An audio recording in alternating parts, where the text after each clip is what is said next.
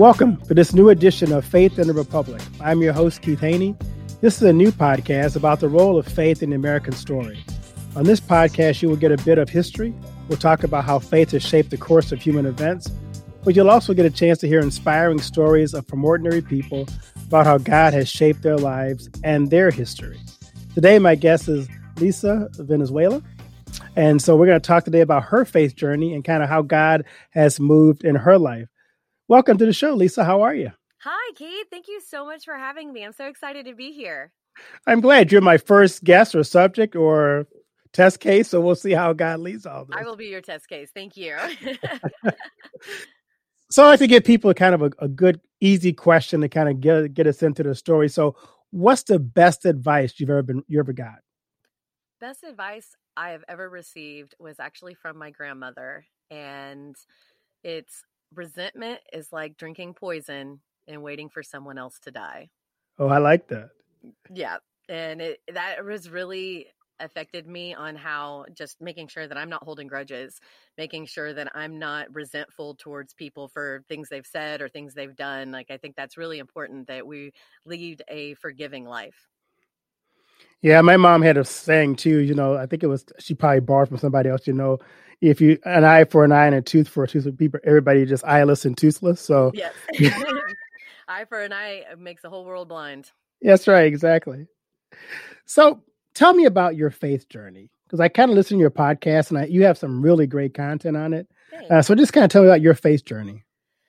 My faith journey has been a roller coaster, to be completely honest. I have seen my life as an atheist. I've seen my life as a full-blown believer, really close to God. And I've seen my life living in sin and away from God, and just different time periods of my life. And so that's kind of in a nutshell.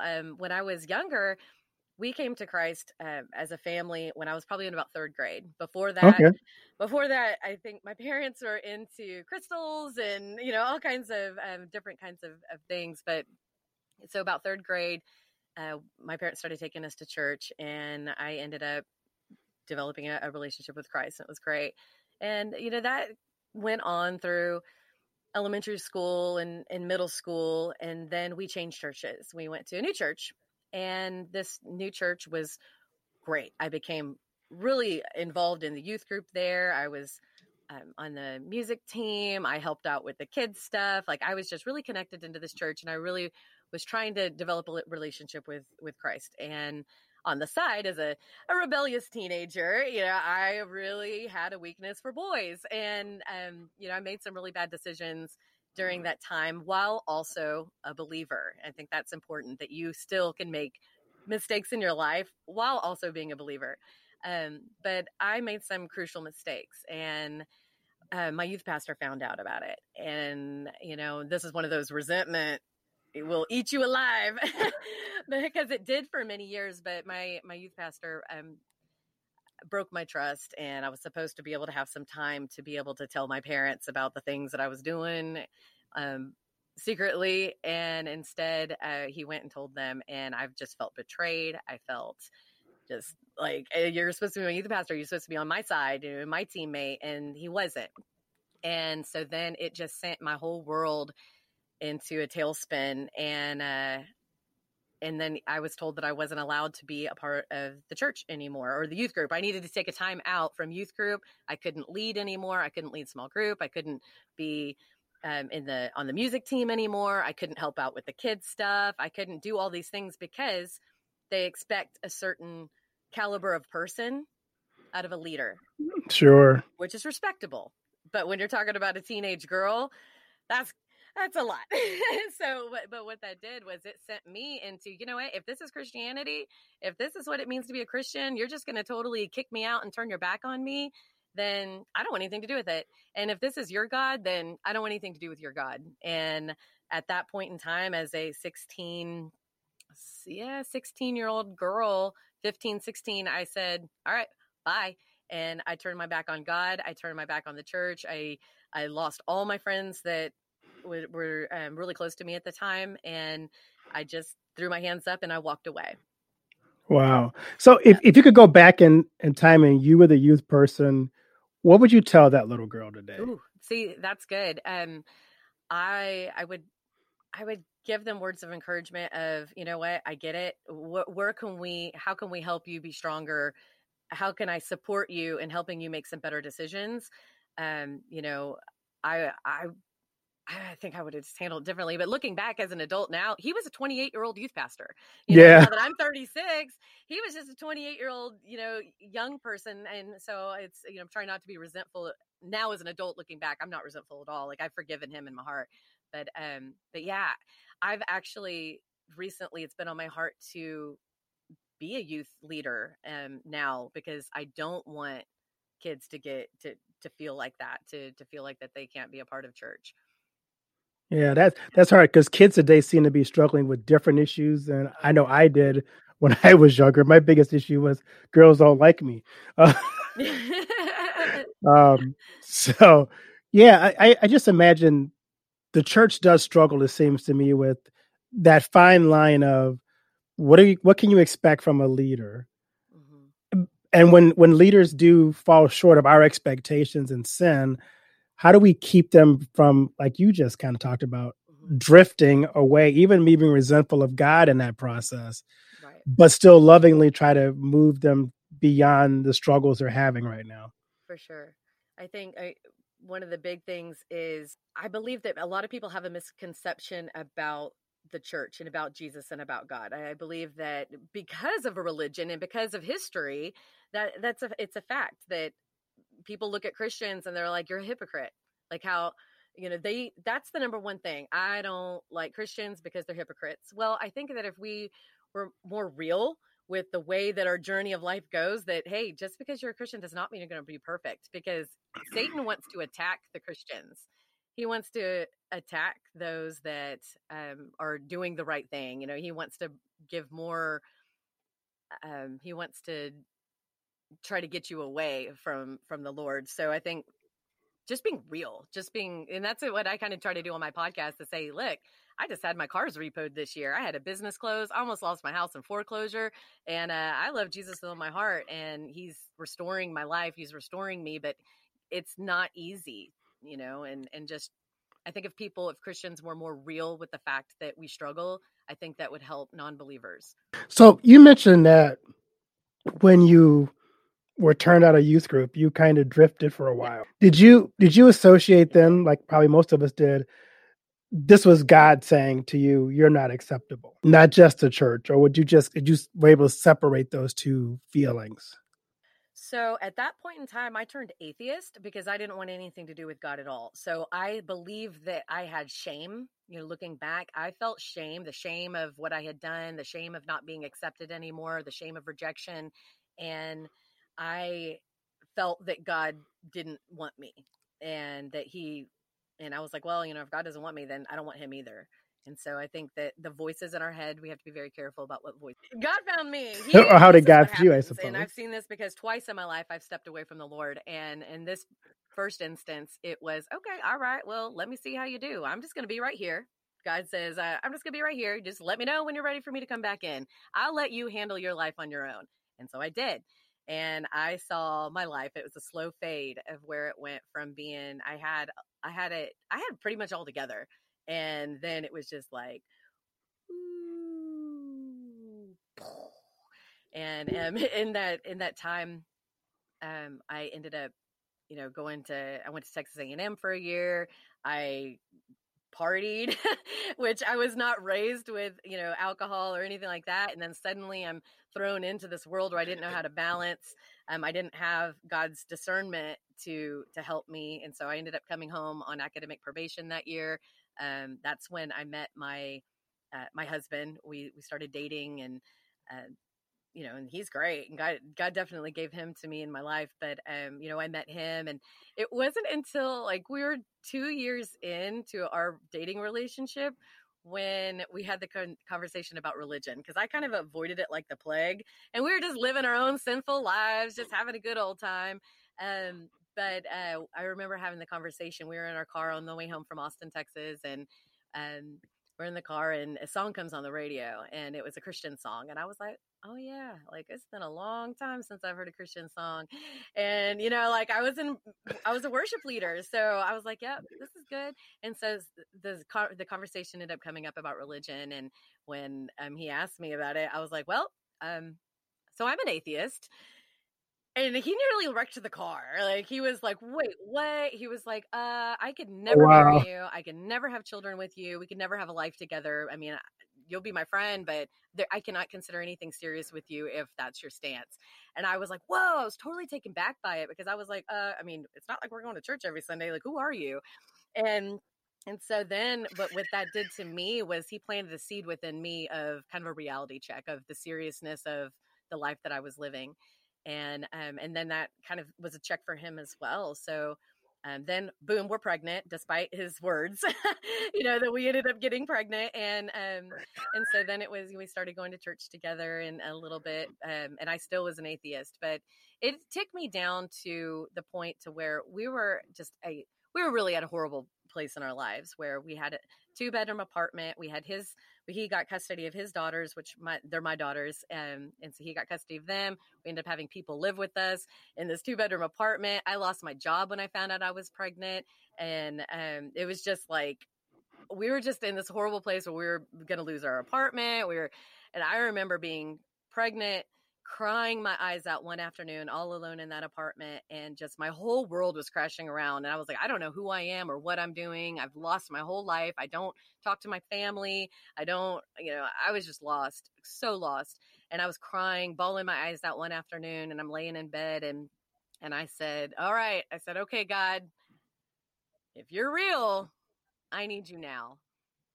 And within seconds, when I say within seconds, my phone rang, and it was my mom, who I hadn't talked to in a long time. And she called me. She was like, hey, I'm just calling just to let you know Wow. that we're here. And if you ever need to come home, you're welcome to come home. And I was like, okay, Wow, God, that's powerful. I see you. And, it was huge for me because, he was just right there. He was right there the whole time. And he was just waiting on me to cry out.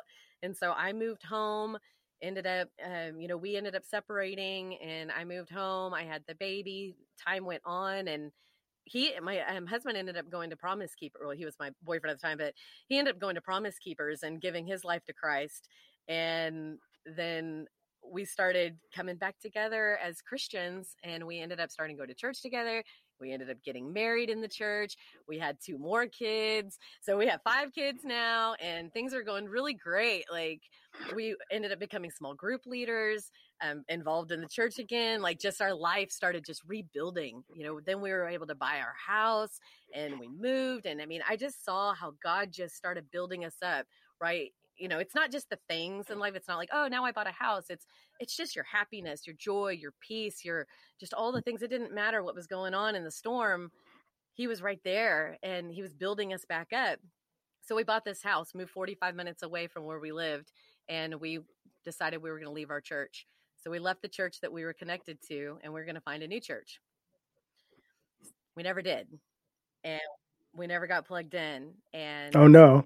then, suddenly it was, okay, well, we were trying different churches. Then it was just another slow fade of just not being plugged in. And then suddenly God's not in your sight, and you're just living your own life and doing the best that we can and living our own thing, and started getting into sinful things. And 8 years later, we're back in the situation of our kids are struggling majorly. And, you can listen to my podcast, and my son went to juvie, and that was kind of the biggest wake up call for us, or for me personally, was, whoa, hold on. Who am I as a mom? Who am I as a believer? Who am I? Like, what is going on in my life?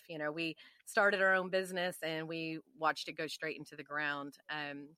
It was just like, got to a point where I had no idea who we were or what we believed. And our life just came crashing down to, just now, like we're getting a divorce, and 17 years of being together.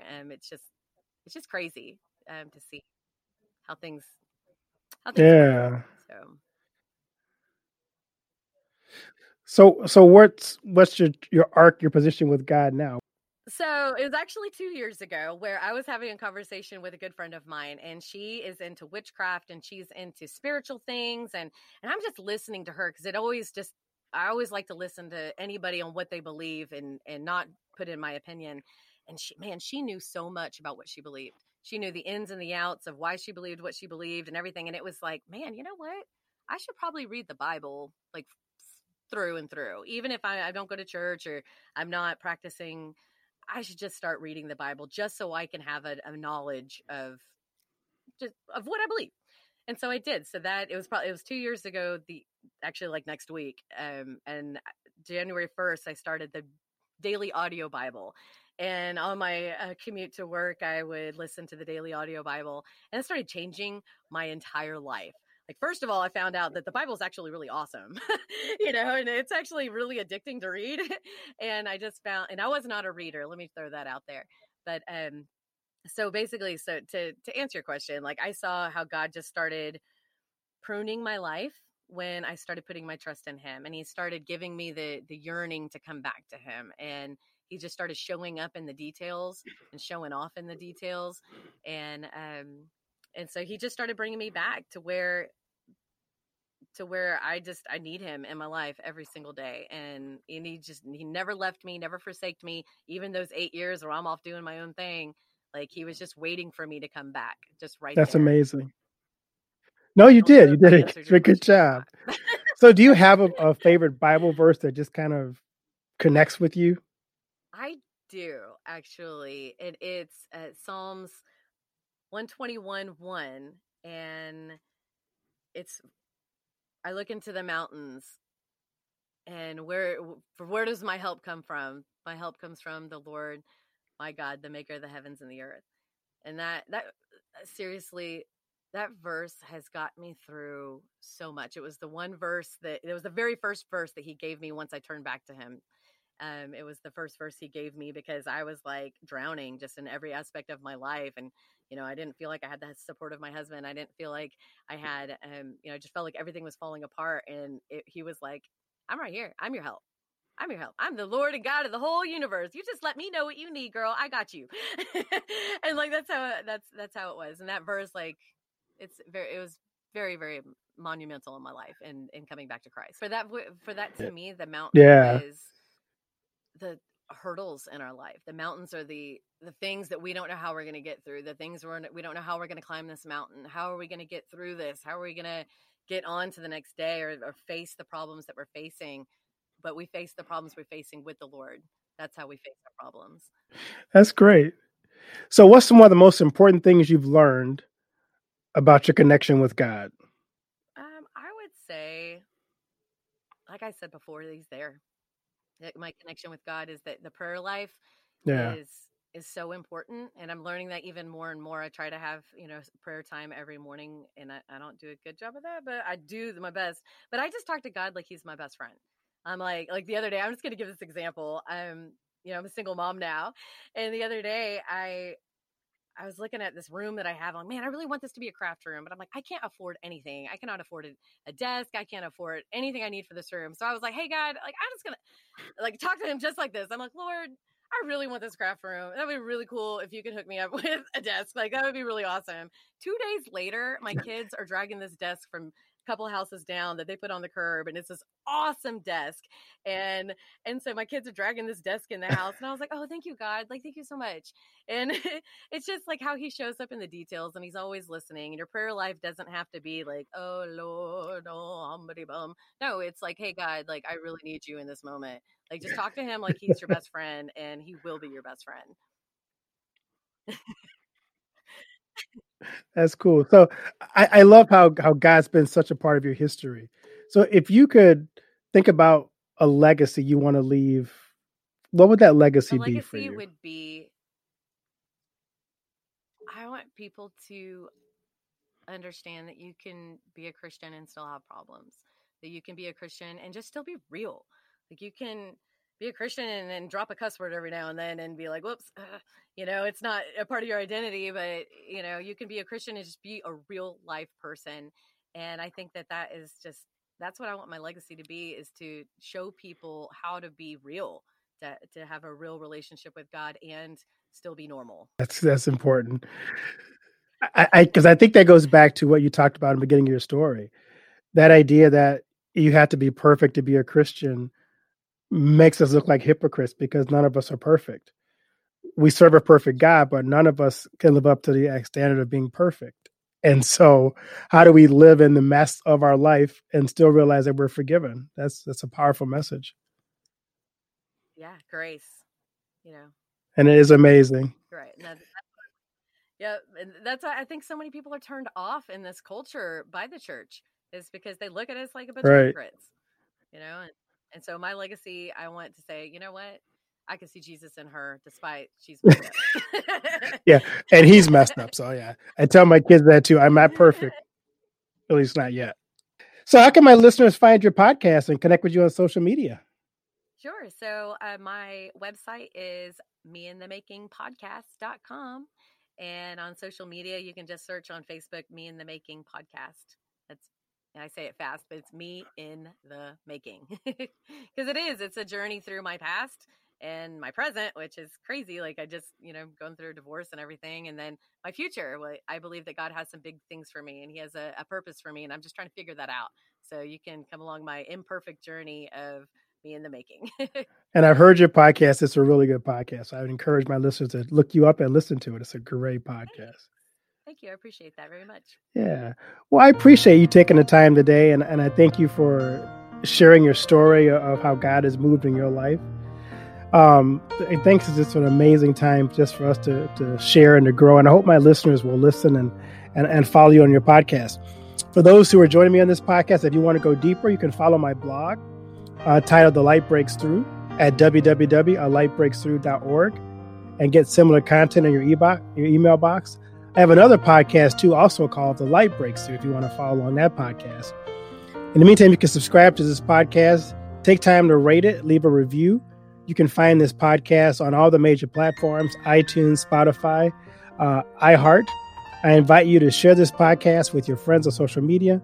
And thank you once again to my guest, Lisa, today for sharing her life and her story. And may God bless you in your journey and Me in the Making. And may that be a success for those who come across it and their journey as well. And remind us that we're not perfect, but God still forgives us and loves us and accepts us in our brokenness. So thank you for that wonderful message today.